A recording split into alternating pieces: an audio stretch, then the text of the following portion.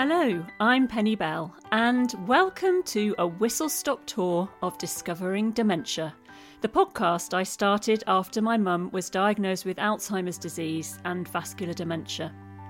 At the time, we weren't given a lot of information about the road ahead and what to expect. Mum got medication to help with her memory, but we didn't really get told anything more on how to manage things at this early stage. So I started doing my own research, and it struck me that we might not be the only ones in this position. That's when I had the idea of the podcast, a way of recording what was happening to us while we chatted over a cup of tea, and maybe to share stories of others in similar situations, to find out what help is out there that we didn't know about already. We're now 2 series in, with 17 episodes under our belt, and Mum is still keen to record with me. She is determined to break the stigma that can so often be associated with dementia.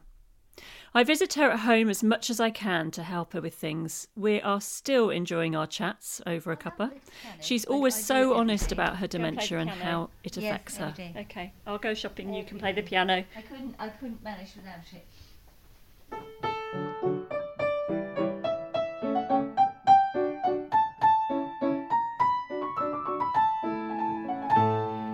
Mum is a musician, a very accomplished pianist, and spends a lot of time playing, getting out all her music most days and choosing something new to sight read. It's something she loves. She also still accompanies a local choir and sings every week, all with wonderful friends and volunteers who support her to do it. But she also needs carers now to help at home with meals and other things.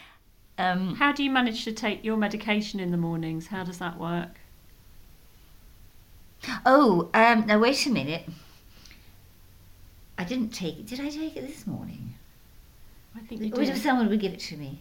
Who is it that's... I don't know. I've forgotten. That's a problem. But I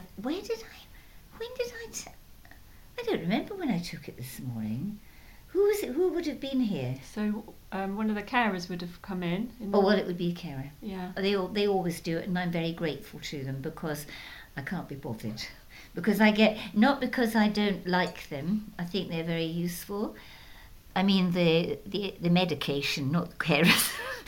But yes, the lady, she was ready waiting, and I think that is excellent. So you do have a little bit of help then to remind you to have... I would prefer them to remind me, because part of this stupid game is that your brain just cuts off every now and again.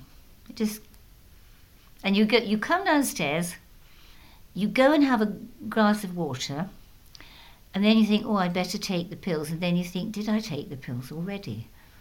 Where are they? I need people to do it. I think it's essential to have someone there. I mean, at the start, I didn't need to bother because I always took them.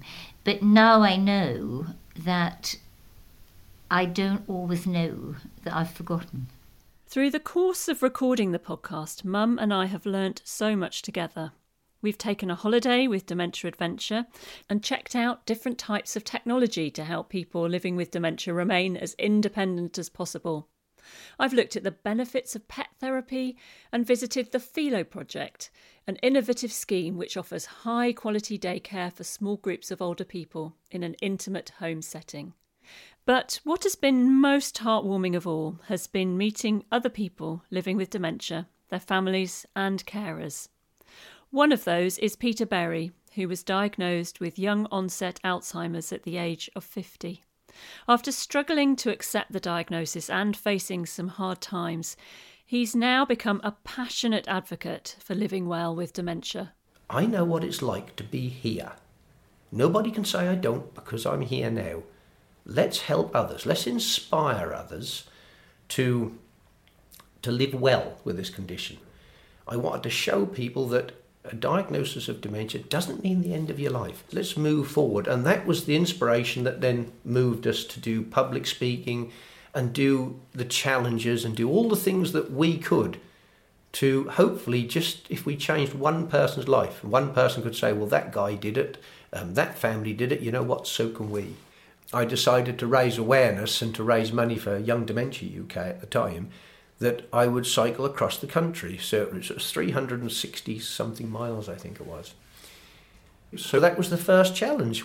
Peter has now written a book called Slow Puncture with his good friend and cycling buddy Deb Bunt about his life and experiences with dementia. It will affect me more as time goes on, but hopefully we can stave it off by keeping active and doing all sorts of... If someone says to me now, do you want to swim 10 lengths of a pool? I'll say yes. I can't really swim, but I'll give it a go because I'm just like that now. I've got to keep doing something. So. And what's the challenge this year? We're trying to raise money now for Alzheimer's Research UK. That's what we've been cycling for this winter. I've got this wonderful positive attitude to this condition, and I don't want to dampen that attitude, and I don't want to dampen that positivity. I feel very happy to have met Peter and many others through the making of Discovering Dementia. By sharing personal stories and experiences, I hope that what Mum and I have learnt helps others. You can listen to the podcast by searching online, find it on Google, Apple or Spotify, or in your favourite podcast app. It's also on the website discoveringdementia.co.uk, where you'll find links to social media. And for more information, you can email hello@discoveringdementia.co.uk.